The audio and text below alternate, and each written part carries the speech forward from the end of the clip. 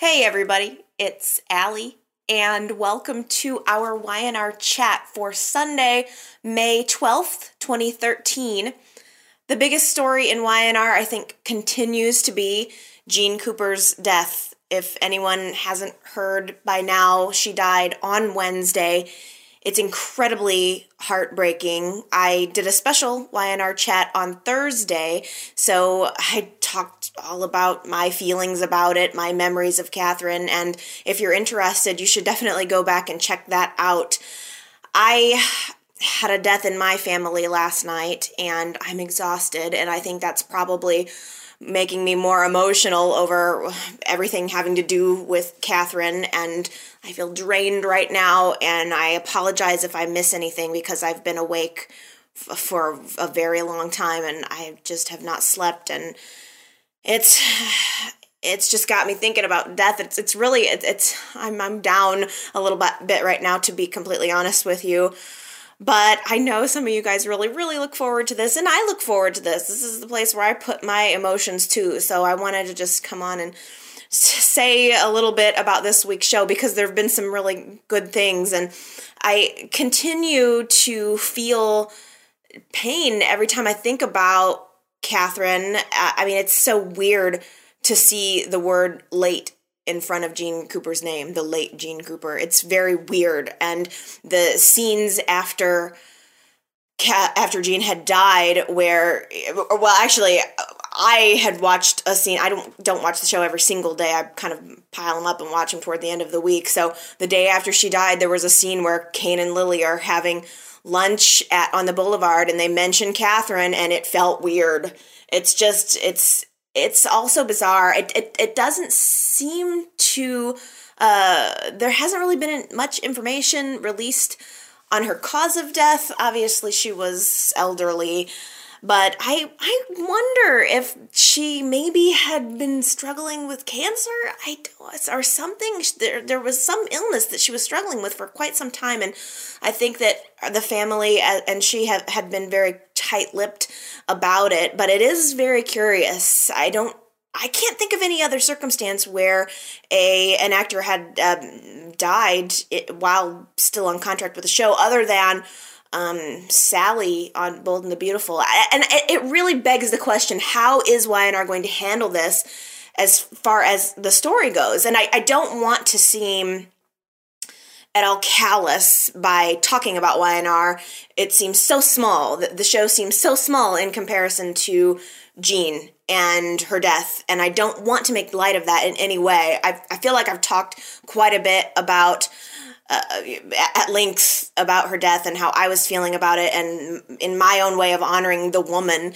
And YNR is, in fact, going to be doing a full episode of cast interviews about Jean. I think it's going to be airing toward the end of May. I want to say May 28th, but they're going to do interviews with people who worked with her, and it's going to be a full episode tribute, unprecedented, it said in the press release. So I'm sure that YNR is going to do its due diligence in creating honor for this woman who brought life to the show for so long. And I have to say, I received a series of wonderful voice messages from a YNR chat viewer, Gary, who painted such a beautiful picture talking about Catherine. It was moving.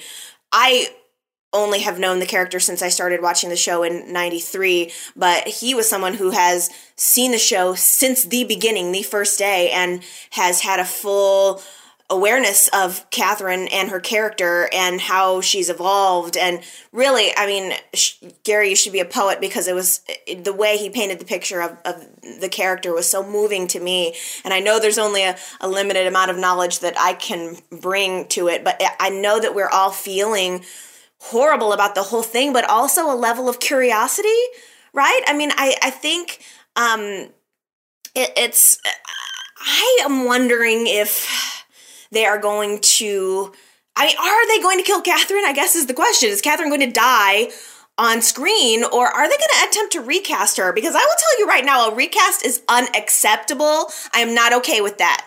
I don't want Catherine to die, but I am not going to accept them trying to put somebody else in that role. It will not work. I think as sad as it is, I think we're going to maybe see that Catherine died in her sleep, is almost what I'm thinking. The last scenes of her were walking upstairs, going to bed, and it was very chilling. Even at the time before she died, kind of knowing, were those the final scenes? It was very chilling. But I'm almost wondering if she perhaps will have gone upstairs into bed and died in her sleep, and maybe we'll see reactions. There's also a possibility that Y&R could do some crazy digital stuff and bust out another scene with Catherine on it. I have no idea how they're planning to handle it. My only hope is that it's not too emotionally grueling, I guess because I'm so exhausted right now. I'm dealing with it in my own life, and I don't want to see a long, drawn-out thing. They did draw out John's death quite a bit too much for me back when that happened. I just got over Stephanie's death on Bold and the Beautiful, and I think they did a wonderful job of honoring and celebrating Stephanie and the actress over there in Bold and the Beautiful. There was no funeral. It was like one big party until her death, and I feel like that was handled very appropriately. I'm kind of hoping Y&R will take a cue from that. And Jean herself, it's so funny because I remember reading an interview with her right around the time that the Alzheimer storyline was going on, and she had picked up the script, saw that Catherine was looking at that Alzheimer pamphlet, and she told the writers, I am not doing an Alzheimer storyline. She said, I think Jean had a very acute awareness of awareness of the fact that people watch Y&R to escape. She said, I am not going to do some big bummer Alzheimer storyline. You can get somebody else to do it, because people watch Y&R to, in some ways, forget about maybe some of the things that are going on that are troublesome to them, and also to project their feelings onto. I don't want to go through some long, drawn-out thing. I want to have a sense of life and death being a part of life. I don't want to just cry. I just don't want to cry for weeks on end.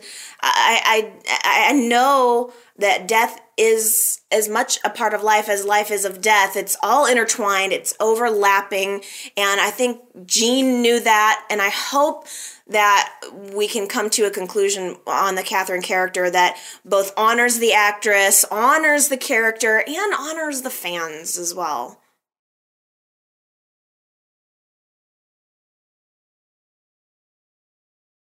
I am curious to know what you guys are thinking is going to happen with the character of Catherine, and please feel free to leave me comments and let me know how you think this is all going to play out. Moving on, it's as difficult as it is to pick up and move on talking about the show in light of this. The storyline that has had me thinking about it in the back of my head through even my own trauma that I'm going through right now has been Michael and Lauren. I'm so shocked continually by this storyline and surprised, and even though it tears me up inside that Lauren and Michael have become so far apart, it has become the number one thing in the front of my mind when watching this show. And this week, it came to a head. First, it came to a head in small bits. First, Paul confronts Lauren. He asked her straight up, are you having an affair? Are you sleeping with Carmine? He not only has been aware that she's having an affair, but he has narrowed down who it is, realizes that it's Carmine, and he's got her number. He asks her about it.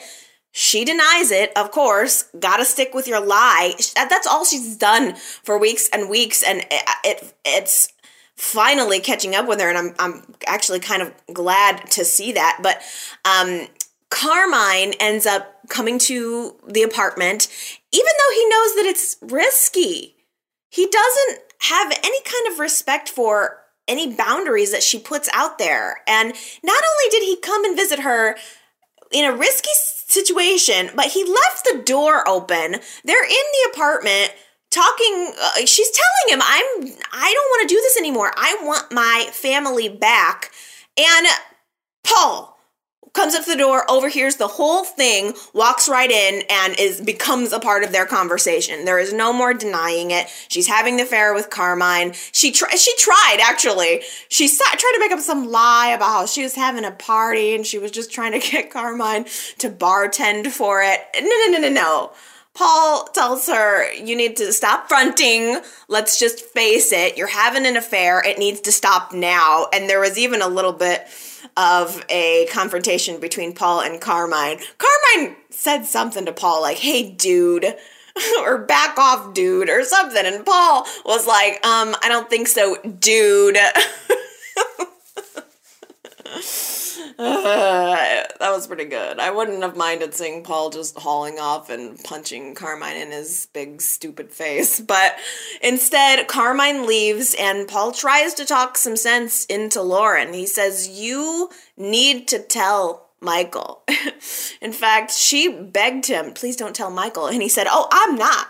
You are. You're going to be the one to break this news to him. Stop making a fool out of him is what you need to do.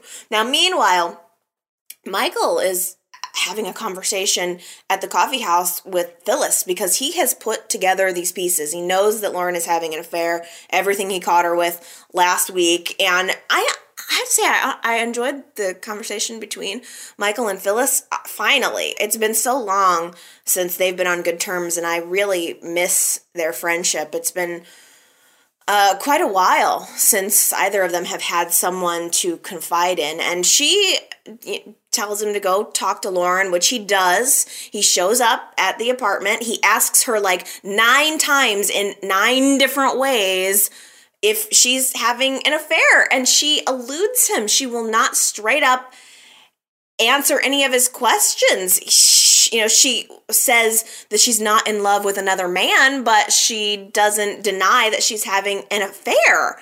And Michael ends up finding a pen. This is so ridiculous.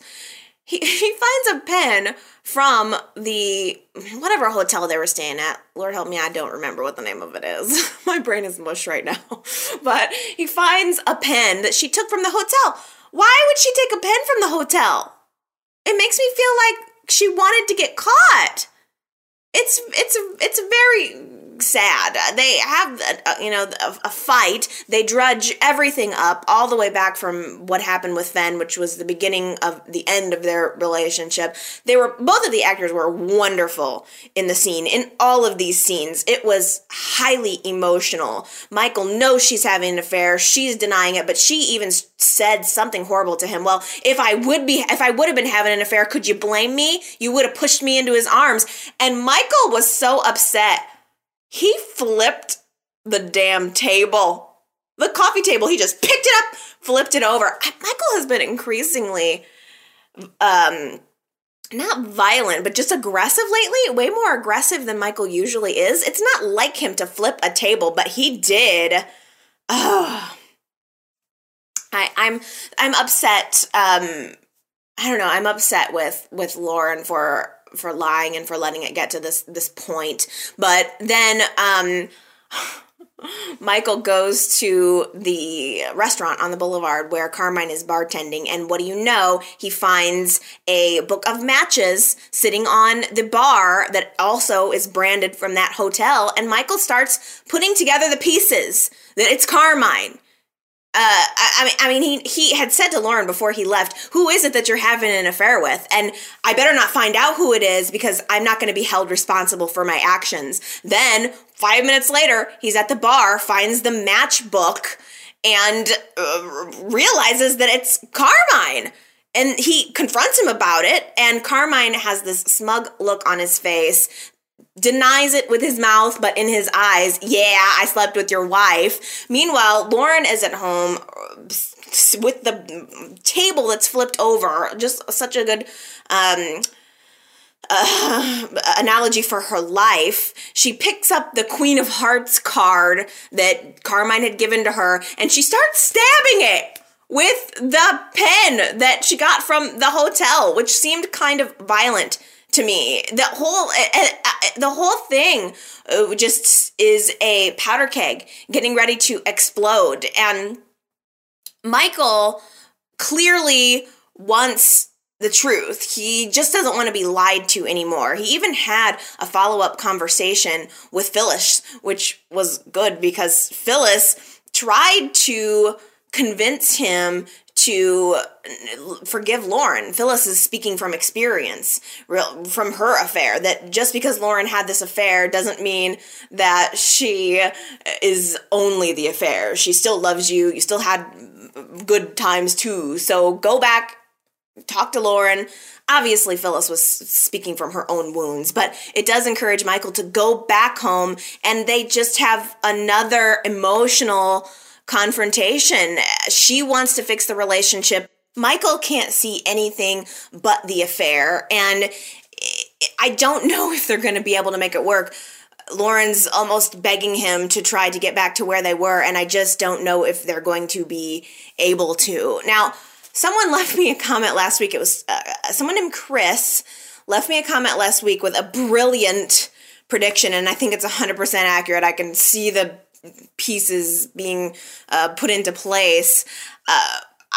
He put the seed in my mind. We've got to be headed toward a who killed Carmine Basco situation here. It feels clear to me, and I think it's brilliant, and I actually really love it. I think Carmine is going to turn up dead or wounded, but I think probably dead, and there are going to be a few suspects. You can already see the groundwork of the violence starting to be added. Michael straight up said, if I ever find out who you were having the affair with, I'm not going to be held responsible for my actions. Lauren is sitting on the floor with the Screen of Hearts card, stabbing it with the pen, and Fenn is a total powder keg. If he finds out that he's not the cause of his parents breaking up, that his mother's affair was the cause, he's been internalizing all of this, and that's not even what the main problem was. He's going to, and not only the fact that Carmine's been sniffing around Fenn's going to freak out. They're already painting Fenn as this dark kid who is possibly going to do something violent. So he could be a suspect. Even Billy. Carmine seems to be the only one who really, who would even possibly be able to, I don't know, I guess there could be others, but I could almost see Billy being a suspect considering Carmine knows his secret about the gambling. But I think ultimately, because Paul knows all about everything that's gone on in Michael and Lauren's private relationship, I can see Michael becoming the main suspect. I can see Michael, who used to be the DA.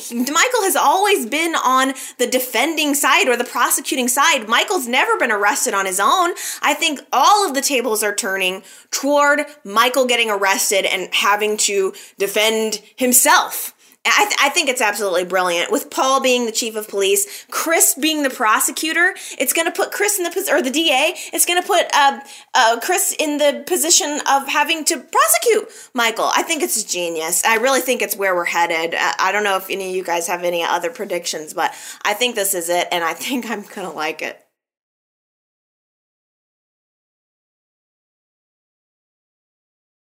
You guys, I hate to do this to you, but I cannot go on. I've got so many other things that I could talk about. I watched the whole week of show, and I don't have the energy. I can't. I feel like I'm an emotional pal. I'm ready to explode right now, and I feel weak, and it's just too much. So I can't keep going. I'll rest up, and I'll try to pick up here next week and try to recap things where they would have been. So I'll try to make it logical. I feel really bad because I try to be committed and get it all done, but I don't have anything more to give right now. I'm sorry. I'm really sorry. So I'll be back next week and we'll talk again about the show. I do love you guys. Bye.